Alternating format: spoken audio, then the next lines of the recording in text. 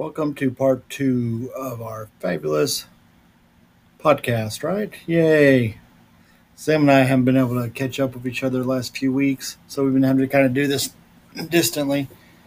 So we are talking about the World Fair, and like I said, there is quite a great Potawatomi presence and Native presence overall, and the greatest tequila at the time, agave, was discovered too. And Sam's going to talk about that because me and him are talking about the month that was put together, and we think this is where Cinco de Mayo came from, and that's where we're going with. Cinco de Mayo came from the World Fair too. So we're going to go. So Simon Pokagon, which was Leopold Pokagon's son, was invited to the World Fair to because it was 60 years after the Treaty of Chicago, and they wanted to do a reenactment of it. So they asked him to come on stage. They did the reenactment of it. They even had they had parades going down, even recreating the Dearborn massacres. Right? I don't know. It's probably from the white man's view too, right? History, his story. So they were doing all that, and Pokagon gets up on stage. Even they let him get a little spiel, and he talks about how we need to all get along, and it's really great. Pokagon is very he's playing into their hands. He's telling them exactly everything they want to hear. And on the flip side of that, there's something else going on in the audience. People are walking around passing around these birch tree booklets.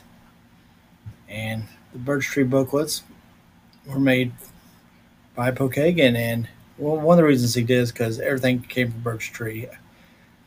From warriors to matrimonial, everything that we did, canoes, everything was involved from the birch tree. And just like how the birch tree is disappearing, so are natives. And that was his big thing. That's why he wanted to use it. And he's up there telling everything he can to please the audience. But at the same time, these booklets are being passed around that have the Red Man's Rebuke. And if you haven't had a chance to read it, you can definitely go back to the previous podcast, part one, and listen to Sam read it to you. It's fascinating. This is like it's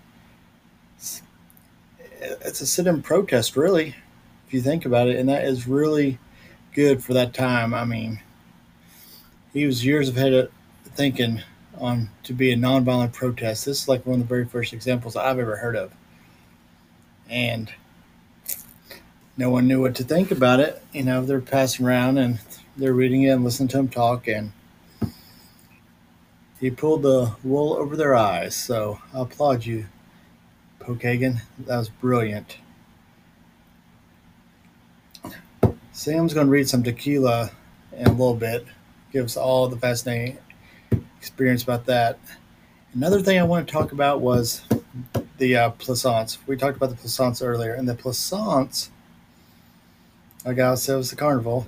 Buffalo Bill was there, and there was very little Potawatomi presence in that because, according to the Chicagoans, we did not look savage enough.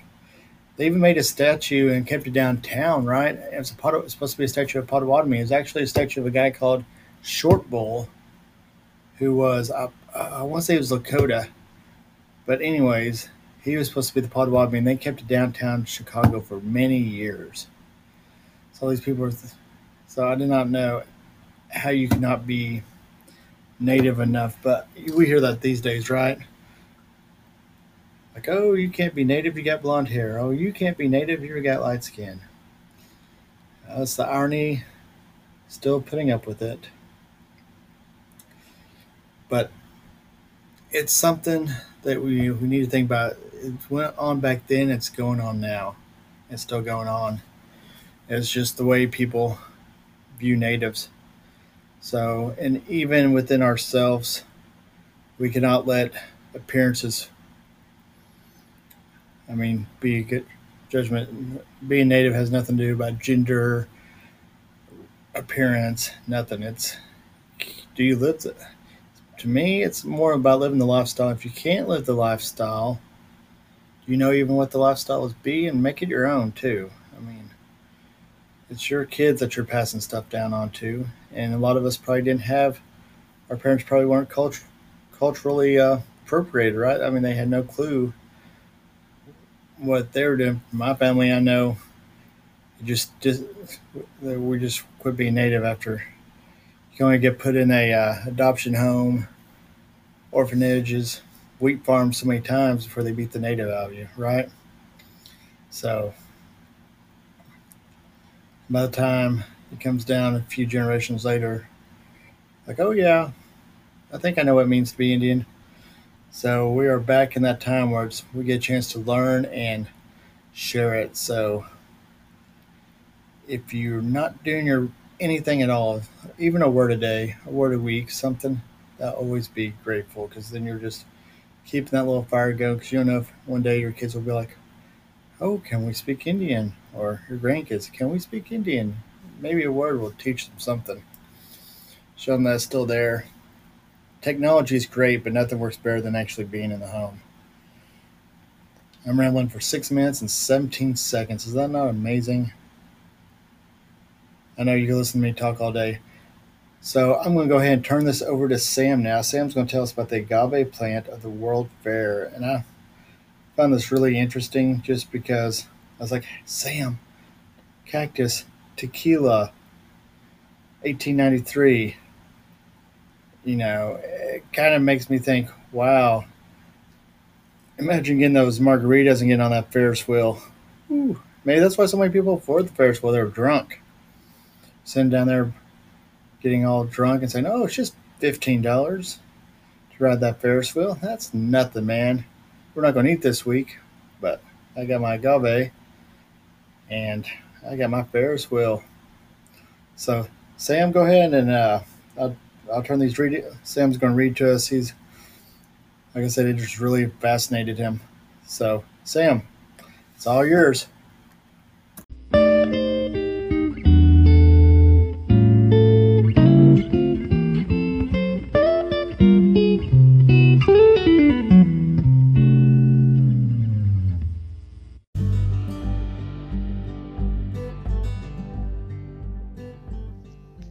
Okay, this reading comes from the website worldsfairchicago1893.com, and it's under the history section. The story is titled Progress of the Century, the celebrated agave plant of the 1893 World's Fair. And the story reads, Uncle John rose with the morning sun on April 23, 1893, and made a beeline for the horticulture building on the fairgrounds of the World's Columbian Exposition in Jackson Park, Chicago. The opening of the fair, when President Cleveland would push the button to unfurl the flags along the White City rooftops and release the water to the glorious fountains, was still 9 days away. Today, however, the chief of the horticulture department was expecting a throng of visitors to his verdant exhibition hall, all anxious to see a different kind of unfurling. What had kept him awake with much worry of the night was the timing of it all. After waiting a lifetime, the plant under his care was ready for the biggest show in the world, though just a bit ahead of schedule. The century plant was blooming. At a World's Fair filled with displays of the biggest, a golden colossus, a mammoth squash, a huge walk-in flower barrel, massive chocolate statues, and an immense rotating wheel, the biggest grower of the fairgrounds was an unassuming plant sitting under the main dome of Horticulture Hall. The so-called century plant, Agave americana, is a gigantic cactus native to Mexico and Texas. Despite the moniker, this plant typically lives only a few decades. The Los Angeles Times noted that the common error perpetuated in its name, that it blooms only once in a century, is repeated with each account. It requires not more than 25 years to come to full maturity. A century plant is monocarpic, meaning that it blooms just once in its lifetime. The show is spectacular. All at once it takes the notion to grow, and then it makes up for its past indolence, noted a Chicago newspaper called World's Fair Doings. At the end of its life, the plant uses all its energy to shoot up into a tall stalk with yellow blossoms, and then it dies. The century plant on display at the 1893 World's Columbian Exposition in Chicago was ready to begin its spectacular flowering event, even if the fair wasn't quite ready to open. Surprisingly, the century plant that would become a famous horticultural exhibit of the 1893 World's Fair came not from Mexico or southeast United States, but from Richmond, Indiana. The Columbian Exposition had appointed John Thorpe as superintendent of the Bureau of Floriculture on September 10, 1891. His greenhouses and flowers were part of the larger Department of Horticulture. Soon after his appointment, Uncle John, as he was widely known, began touring the United States in search of interesting specimens. While on one of his flower hunting tours in the fall of 1892, Mr. Thorpe discovered a fine example of Agave americana that had for 40 years been an heirloom nurtured by the Reeves family of Richmond, Indiana. Caroline Middleton Reeves had no idea that her plant was preparing to blossom at long last. Having an eye for century plants, Mr. Thorpe saw evidence of a coming glory, recognizing from its appearance that a flower-bearing stalk would shoot upward within a few months. Could it hold off until May 1st? The century plant from Richmond joined the growing collection in Horticulture Hall in early December 1892. After loaning her impressive agave plant to the Chicago Fair, Mrs. Reeves later became an important local philanthropist and benefactor of the Morrison Reeves Library in Richmond. By January 1893, still 4 months before the official opening of the exposition, the horticultural building offered abundant displays for visitors to the fairgrounds. Among the approximately 26,000 plants, the century plant was the clear star of the show. The central pavilion of William Lee Barron Jenney's horticultural building was topped by a massive glass dome, 187 feet in diameter and 113 feet high. In a circular space underneath the dome stood an artificial mound designed to represent a mountain but widely thought to have missed the mark. A crystal cave attraction with paid admission operated beneath the mound covered with plants, which became known as the Palm Mountain. At ground level near this mound stood the century plant. A measuring stick next to it allowed all to see its remarkable progress upward. While some newspapers described the agave plant display as the sensation of the hour and the center of attraction at Jackson Park, others were not as impressed. The New York World reported in March that at present the public has selected a not very remarkable specimen of the so-called century plant, Agave americana, as the center of interest. Where the show has begun, even the hometown Chicago Inter-Ocean was puzzled by the buzz riding. Another quote, "While the century plant in the present public idol, it is difficult to understand why it is so. In comparison with it, a common telegraph pole is a thing of beauty. It is thoroughly commonplace in everything except its eccentricities, and yet it draws the crowd from its more deserving neighbors." That was in World's Fair Doings. A Vermont reporter described it as the most ungainly exhibit, but also acknowledged that the agave plant, possessing Chicago spirit, genius for getting on, is a great favorite despite its ugliness. And that was from another Chicago letter. Right about Christmas Day of 1892, the plant surprised the garden attendants by shooting up a slender stem from its center. A century plant grows usually in the uniform rate of about 1.5 inches a day, reported the Chicago Tribune on January 25th, lampooning East Coast Republicans Matthew Quay and Elliot Fitz Shepard. The paper added that measurements of the specimen in the horticultural building at the fair quote, showed that this uncivilized Mexican plant, either unaware of the regulations prescribed by the American Congress or in impudent defiance thereof, had grown 2 whole inches Sunday. This will necessitate prompt and decisive action on the part of Senator Quay and Colonel Elliot F. Shepard. It is undecorous, it is improper, it is heathenish. End quote. Some reports claim this heathenish growth rate to be an astonishing 3 inches per day, though accurate measurements in January showed recorded a growth rate closer to 2 1/4 inches per day, and the mighty plant reached a height of 56 inches that month. Tongue firmly in cheek, Superintendent Thorpe told the press that if it keeps up its present record, the plant will reach the top of the Horticultural Dome at 10 o'clock in the morning of July 3, 1894, provided it does not bloom and die before that time. His math was just a bit off. Growing 2.25 inches a day would require 603 days to reach the 113-foot tall dome. In truth, Chief Thorpe expected the plant to reach a height of 30 feet before unfolding its blossoms. Observers of the mature plant reported heights ranging from 12 to 25 feet. When the agave plant would finally bloom was the point of continuous conjecture and consternation. In January, Thorpe was expecting a bloom in February. In February, he was eyeing March. On March 4th, the New York Press reported the specimen would bloom in 3 to 4 weeks. As the plant climbed toward the glass ceiling, the fair's opening day on May 1st became tantalizingly closer.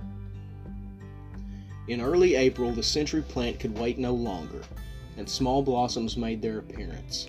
The agave Americana, quote, doesn't take much stock in sentiment, end quote, observed the Chicago Tribune when the plant ignored the wishes of floricultural assistants and began to blossom well ahead of opening day. When it got ready to open its eyes and look about it yesterday, it didn't consult either the gardeners or the wishes of the great American public. In an attempt to shut out the light and retard the blooming or preserve the flower, John Thorpe ordered tissue paper nightcaps placed over each blossom cluster on April 19th. He hoped to cheat the plant of the belief that it has made a mistake into blossoming so soon. The ignominiously hooded plant was also soon to be kept concealed from the gaze of visitors. On April 23rd, nothing could keep the spectators away, and Chief Thorpe climbed his stepladder to carefully remove the nightcaps. Vast crowds began to fill Horticultural Hall to the point of an uncomfortable mass by evening, all eager to see the blossoming giant. Towering some 15 feet above the base of the plant, the flowers were a beautiful chrome yellow color and were expected to last for around 6 weeks. That offered plenty of time for many thousands of visitors to the fair to see the once-in-a-lifetime display of this exhausted century plant. An Indianapolis newspaper reported that the great triumph of the exposition is the unique spectacle of the century plant in full bloom. This plant has attracted thousands of visitors for weeks and will continue to do so until it's run its race. And that came from Products of the Soil. When young man from Decatur who worked at the fair wrote home to his parents about the amazing global diversity assembled in Chicago, he singled out the agave plant. Quote, I have seen nearly every race of people on the earth. It is quite a sight to see how they live and the houses they live in made of fishing poles and of grass. The way they work and the tools they use. The horticultural building is grand, flowers from all over the world, including a century plant that is about as large as a bucket at its base and is higher than the towers at home. That was in the Decatur Boy at the Fair. One historian recorded that the flowering agave Americana, while not gaudy or especially attractive, is illustrious. There was some disappointment at the appearance of the bloom on the century plant, reported the Chicago Inter-Ocean, for they are by no means beautiful as compared with the hundreds of other flowers which require much less time to develop. That quote was from the rare flower exhibited. Other agave americana plants joined the celebrity from Indiana on Palm Mountain under the horticultural glass dome. Quote, "Never before in the history of flower shows has such a collection been gathered together," advised one guidebook, and the century plant now in bloom under the beautiful Century Dome may burst forth into flowers again before such another may be viewed. End quote. Week at the fair. The beautiful sight of their yellow petals reaching skyward would soon be competing with chocolate statues, a prune knight, a mammoth cheese wheel, a Liberty Bell of oranges, and countless other wonders from the plant kingdom on display at the 1893 World's Fair. In its report on the century plant, the New York World wrote that agave americana is simply a gigantic cactus, bearing in its heart a rich syrupy secretion which, when tapped, the Mexican people call pulque, and when distilled becomes an intoxicant more fiery than Jersey lightning, known as mezcal, where the show has begun. That's where that quote came from. Rather than being produced from agave sap, mezcal is made from the cooked heart of certain agave plants, with tequila being the most popular variety. That tequila was first introduced to Americans at the Columbian Exhibition as one of those endlessly repeated assertions that seemingly has gone unchecked. Only a few references to pulque show up in contemporary reports from the 1893 World's Fair. Describing the distilled spirits exhibited at the Columbian Exposition, Guido Marx recorded that Mexico earned 7 awards for mezcal brandy and also exhibited pulque, aguardiente, and many other native beverages extracted from plants or made from fruits. Describing the products from Mexico displayed in the Agricultural Building, historian Hubert Bancroft noted that samples of native drinks are plentiful, including pulque and other liquors extracted from native plants. Another historian contradictorily recorded that samples of the famous national beverage pulque, however, cannot be seen, as this liquor will not keep for any length of time. Whether or not tequila actually showed up at the 1893 World's Fair, the century plant it is derived from made a spectacular show that summer. End. And again, that reading was from World's Fair Chicago 1893.com under the history section, and the story is Progress of the Century, the celebrated agave plant of the 1893 World's Fair.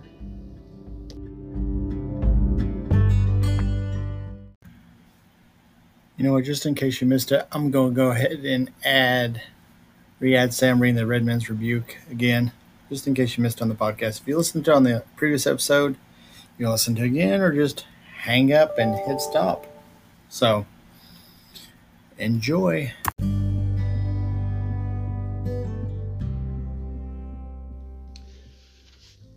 This is The Red Man's Rebuke, written in 1893 by Simon Pokagon, a Potawatomi chief, author, activist, and member of the Pokagon Band of Potawatomi Indians. Mr. Pokagon was a featured speaker before a crowd of 75,000 gathered to celebrate Chicago Day at the World's Columbian Exposition.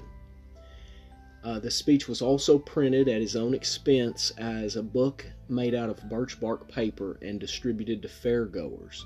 It was later retitled The Red Man's Greeting.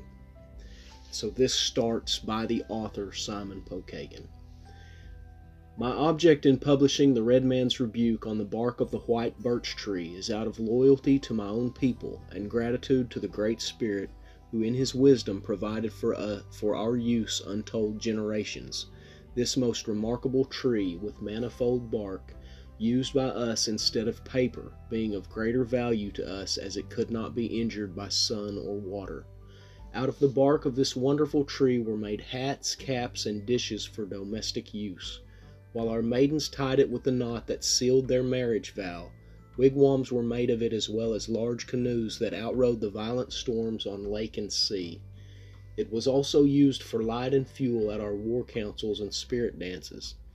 Originally, the shore of our northern lakes and streams were fringed with it and evergreen, and the white charmingly contrasted with the green mirrored from the water was indeed beautiful.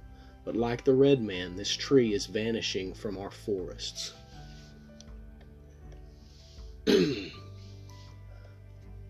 Alas for us, our day is o'er, our fires are out from shore to shore. No more for us the wild deer bounds, the plough is on our hunting grounds.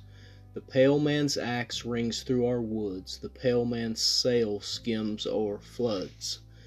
Our pleasant springs are dry, our children look with power oppressed beyond the mountains of the west, our children go to die. Shall not one line lament our forest race, for you stuck out from wild creation's face. Freedom, the self-same freedom you adore, bade us defend our violent shore. That was a poem, I believe, by James Earl Fraser.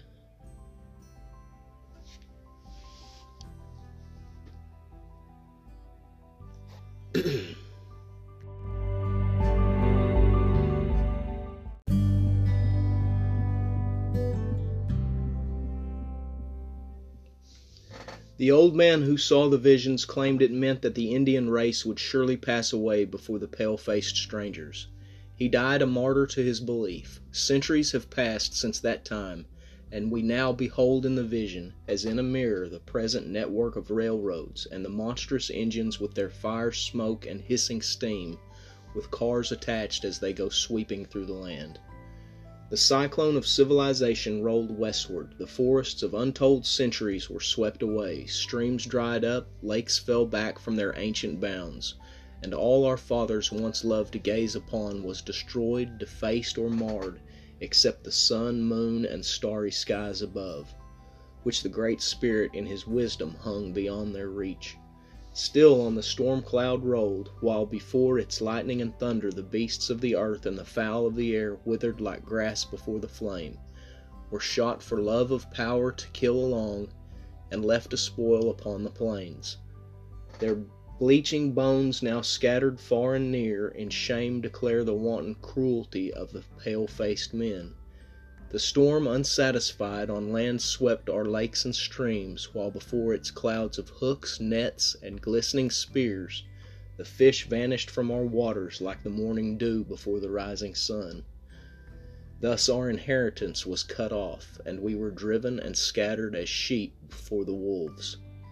Nor was this all. They brought among us fatal diseases our fathers knew not of. Our medicine men tried in vain to check the deadly plague, but they themselves died, and our people fell as fall the leaves before the autumn's blast. To be just, we must acknowledge there were some good men with these strangers, who gave their lives for ours, and in great kindness taught us the revealed will of the Great Spirit through his Son Jesus, the mediator between God and man. But while we were being taught to love the Lord our God with all our heart, mind, and strength, our neighbors as ourselves, and our children were taught to lisp, "Our Father who art in heaven, hallowed be thy name." Bad men of the same race, who we thought the same belief, shocked our faith in the revealed will of their Father, as they came among us with bitter oaths upon their lips, something we had never heard before, and cups of fire water in their hands, something we had never seen before. They pressed the sparkling glass to our lips and said, "Drink, and you will be happy." We drank thereof, we and our children, but alas, like the serpent that charms to kill, the drink habit coiled about the heartstrings of its victims, shocking unto death friendship, love, honor, manhood, all that makes men good and noble, crushing out all ambition, and leaving naught but a culprit vagabond in the place of a man. Now, as we have been taught to believe that our first parents ate of the forbidden fruit and fell, So we as fully believe this firewater is the hard cider of the white man's devil, made from the fruit of that tree that brought death into the world and all our woes. The arrow, the scalping knife, and the tomahawk used on the warpath were merciful compared with it. They were used in our defense, but the accursed drink came like the serpent in the form of a dove. Many of our people partook of it without mistrust, as children pluck the flowers and clutch a scorpion in their grasp. Only when they feel the sting, they let the flowers fall. But nature's children had no such power, for when the viper's fangs they felt, they only hugged the reptile the more closely to their breasts, while friends before them stood pleading with prayers and tears that they would let the deadly serpent drop, but all in vain. Although they promised so to do, yet with laughing grin and steps uncertain like the fool, they still more frequently guzzled down this hellish drug. Finally, conscience ceased to give alarm, and led by a deep despair to life's last brink, and goaded by demons on every side, they cursed themselves, they cursed their friends, they cursed their beggar babes and wives, they cursed their God and died.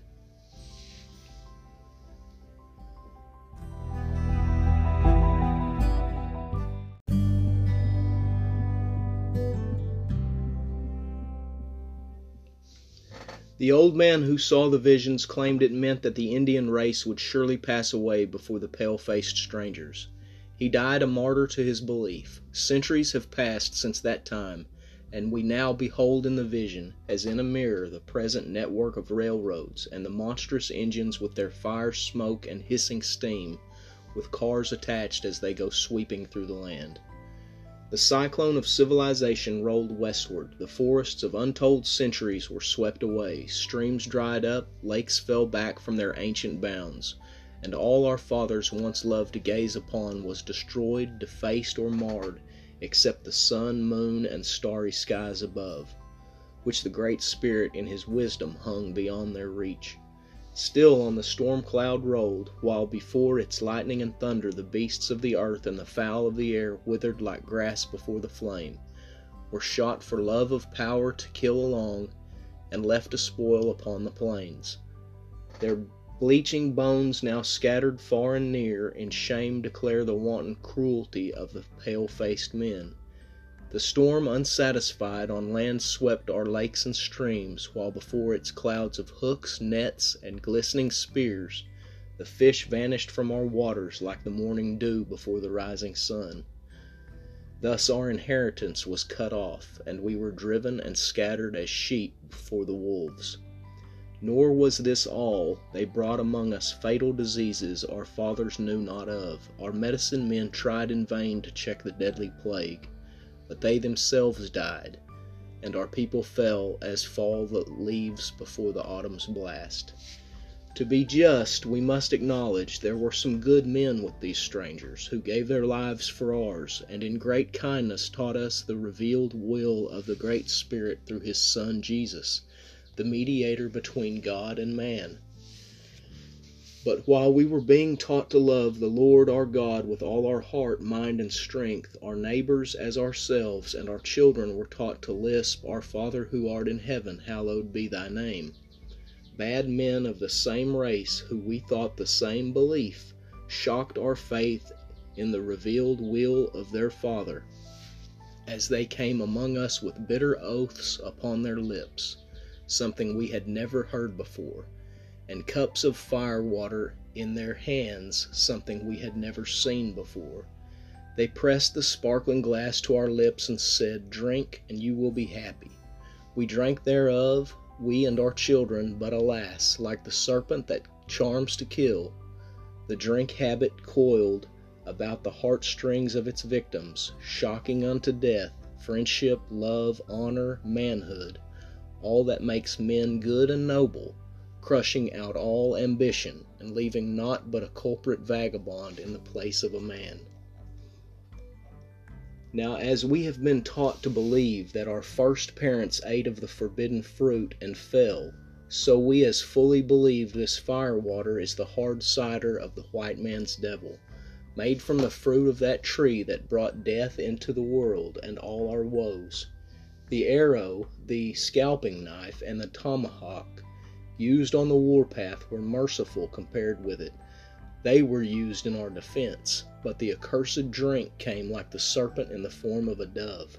Many of our people partook of it without mistrust, as children pluck the flowers and clutch a scorpion in their grasp. Only when they feel the sting, they let the flowers fall.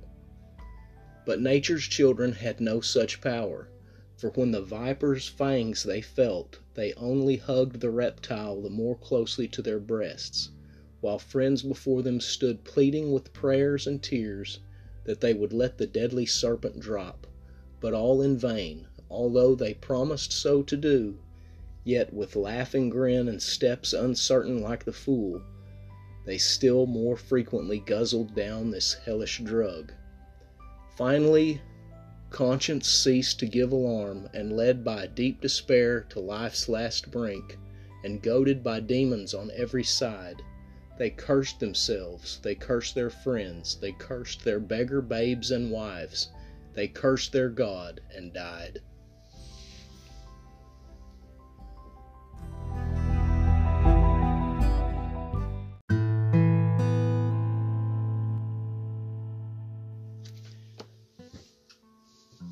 Read the following left on record by Peter Martyr, who visited our forefathers in the day of Columbia. It is certain that the land among these people is as common as the sun and water, and that thine and mine, the seed of all misery, have no place with them. They are content with so little, that in so large a country they have rather a superfluity than a scarceness, so that they seem to live in the golden world without toil, living in open gardens not entrenched with dikes, not divided with hedges, nor divided with walls. They deal truly one with another, without laws, without books, without judges. They take him for an evil and mischievous man, who taketh pleasure in doing hurt to another. And albeit they delight not in superfluities, yet they make provision for the increase of such roots whereof they make bread, content with such simple diet whereof health is preserved and disease is avoided. Your own histories show that Columbus, on his first visit to our shores, in a message to the King and Queen of Spain, paid our forefathers this beautiful tribute. They are loving, uncovetous people, so docile in all things that I swear to your majesties there is not in the world a better race or more delightful country. They love their neighbors as themselves, and their talk is ever sweet and gentle, accompanied with smile, and though they be naked, yet their manners are decorous and praiseworthy. But a few years passed away, and your historians left to be perused with shame the following facts. On the islands of the Atlantic coast and in the populous empires of Mexico and Peru, the Spaniards, through pretense of friendship and religion, gained audience with chiefs and kings, their families and attendants. They were received with great kindness and courtesy, but in return they most treacherously seized and bound in chains the unsuspecting natives, and as a ransom for their release demanded large sums of gold, which were soon given by their subjects. But instead of granting them freedom as promised, they were put to death in a most shocking manner. Their subjects were then hunted down like wild beasts with bloodhounds, robbed and enslaved, while under pretext to convert them to Christianity, the rack, the scourge, and the faggot were used. Some were burned alive in their thickets and fastnesses for refusing to work the mines as slaves.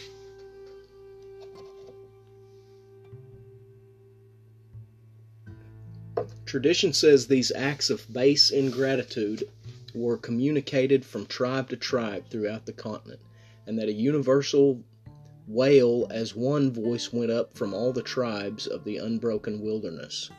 We must beat back these strangers from our shores before they seize our lands and homes, or slavery or death are ours. Reader, pause here, close your eyes, shut out from your heart all prejudice against our race, and honestly consider the above records penned by the pale-faced historians centuries ago, and tell us in the name of eternal truth, and by all that is sacred and dear to mankind, was there ever a people without the slightest reason of offense, more treacherously imprisoned and scourged than we have been? And tell us, have crime, despotism, violence, and slavery ever been dealt out in a more wicked manner to crush out life and liberty? And was ever a people more mortally offended than our forefathers were?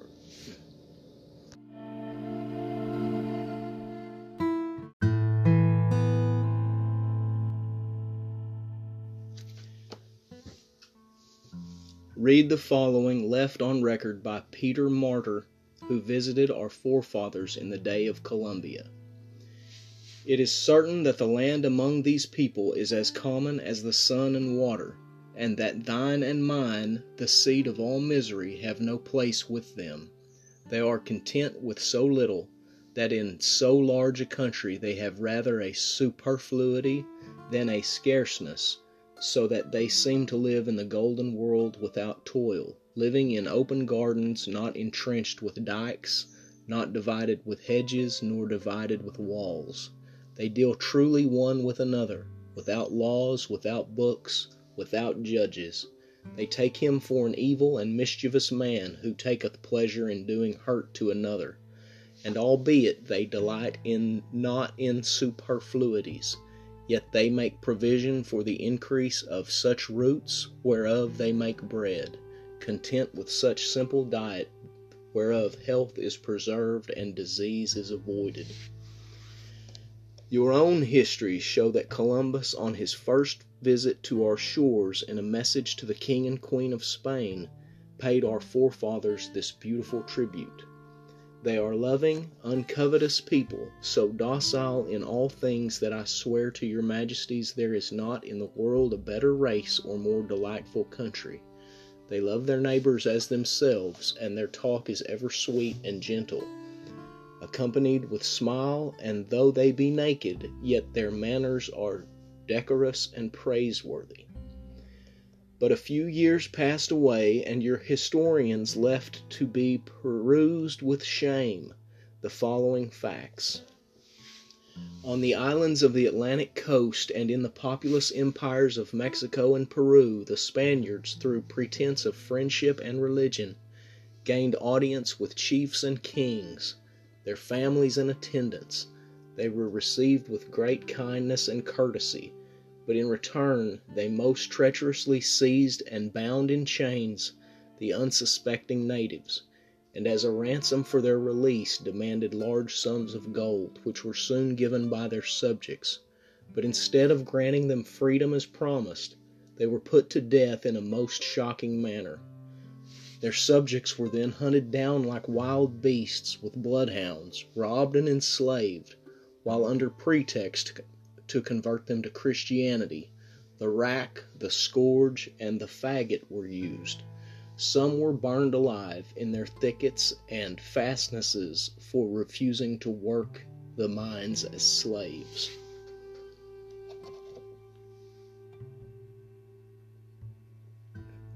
Tradition says these acts of base ingratitude were communicated from tribe to tribe throughout the continent, and that a universal wail as one voice went up from all the tribes of the unbroken wilderness. We must beat back these strangers from our shores before they seize our lands and homes, or slavery or death are ours. Reader, pause here, close your eyes, shut out from your heart all prejudice against our race, and honestly consider the above records penned by the pale-faced historians centuries ago, and tell us in the name of eternal truth, and by all that is sacred and dear to mankind, was there ever a people without the slightest reason of offense, more treacherously imprisoned and scourged than we have been? And tell us, have crime, despotism, violence, and slavery ever been dealt out in a more wicked manner to crush out life and liberty? and was ever a people more mortally offended than our forefathers were.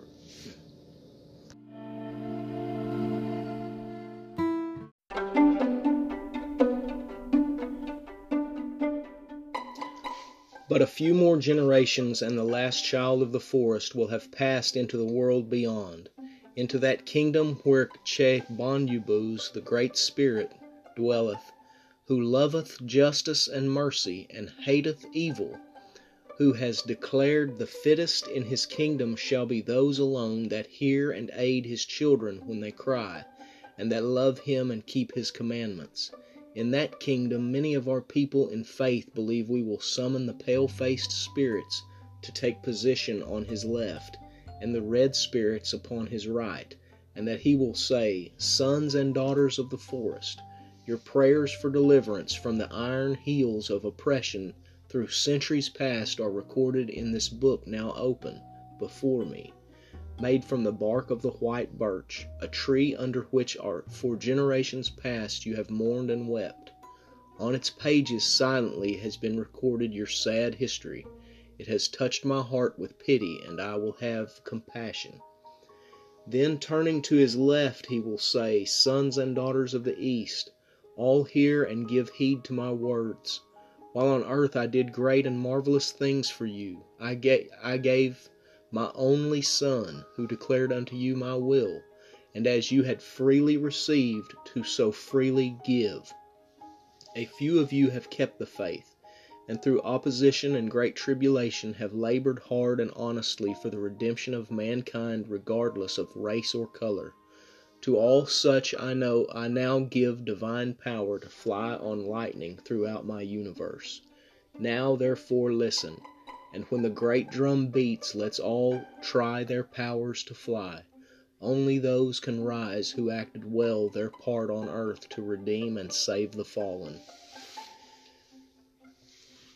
The drum will be sounded, and the innumerable multitude will appear, some vast sea of wounded birds struggling to rise. We shall behold it, and shall hear their fluttering as the rumbling of an earthquake, and to our surprise shall see but a scattering few in triumph rise, and shall hear their songs re-echo through the vault of heaven as they sing, Glory to the highest, who hath redeemed and saved us.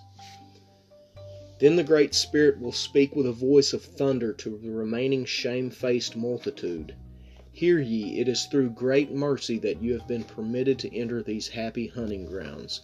Therefore I charge you in presence of these red men that you are guilty of having tyrannized over them in many and strange ways. I find you guilty of having made wanton wholesale butchery of their game and fish.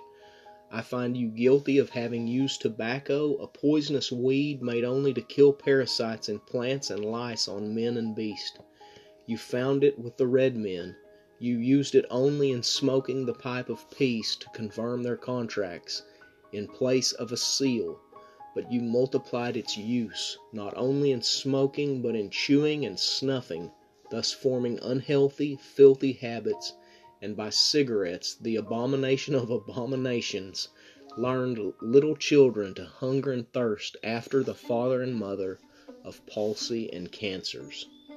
I find you guilty of tagging after the pay agents sent out by the great chief of the United States among the Indians to pay off their birthright claims to homes and liberty and native lands, and then sneaking about their agencies by deceit and trickery, cheating and robbing them of their money and goods, thus leaving them poor and naked. I also find you guilty of following the trail of Christian missionaries into the wilderness among the natives, and when they had set up my altars, and the great work of redemption had just begun, and some in faith believed, you then and there most wickedly set up the idol of Manchi-Manitou, and there stuck out your sign, Sample Rooms.